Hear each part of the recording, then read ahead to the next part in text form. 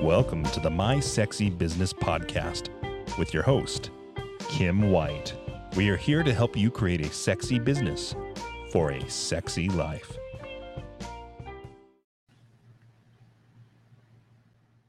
Are you afraid to fall off your tricycle? You know, a lot of us in business think about how we're going to look to other people.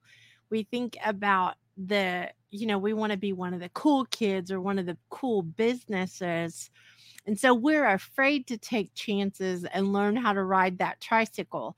We want to go for the big motorcycle, but some of us are still learning to ride that tricycle.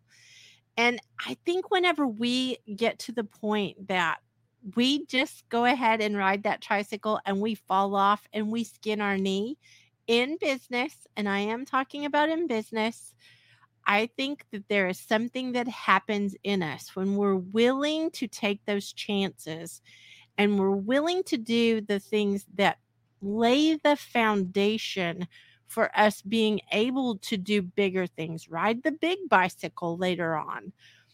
I think when you stay on the sideline and you don't even try to ride the tricycle for fear of falling off, it can be like business. A lot of business owners I see, or entrepreneurs who want to have a business, they want to start something, they will stand on the sideline. They will not get on their tricycle and start the process of learning. Some of them are afraid of falling off. Some of them are afraid of everything. They won't get off the sideline. So I want to challenge you today to look around you, your life, your business, and see those spots where maybe you aren't the big bike rider yet. You aren't an expert in something, but you need to learn some things.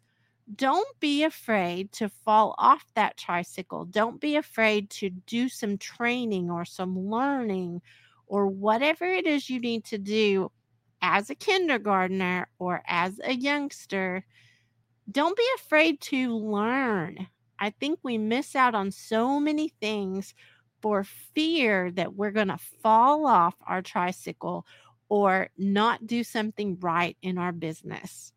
So look around and see, where are you afraid to fall off your tricycle?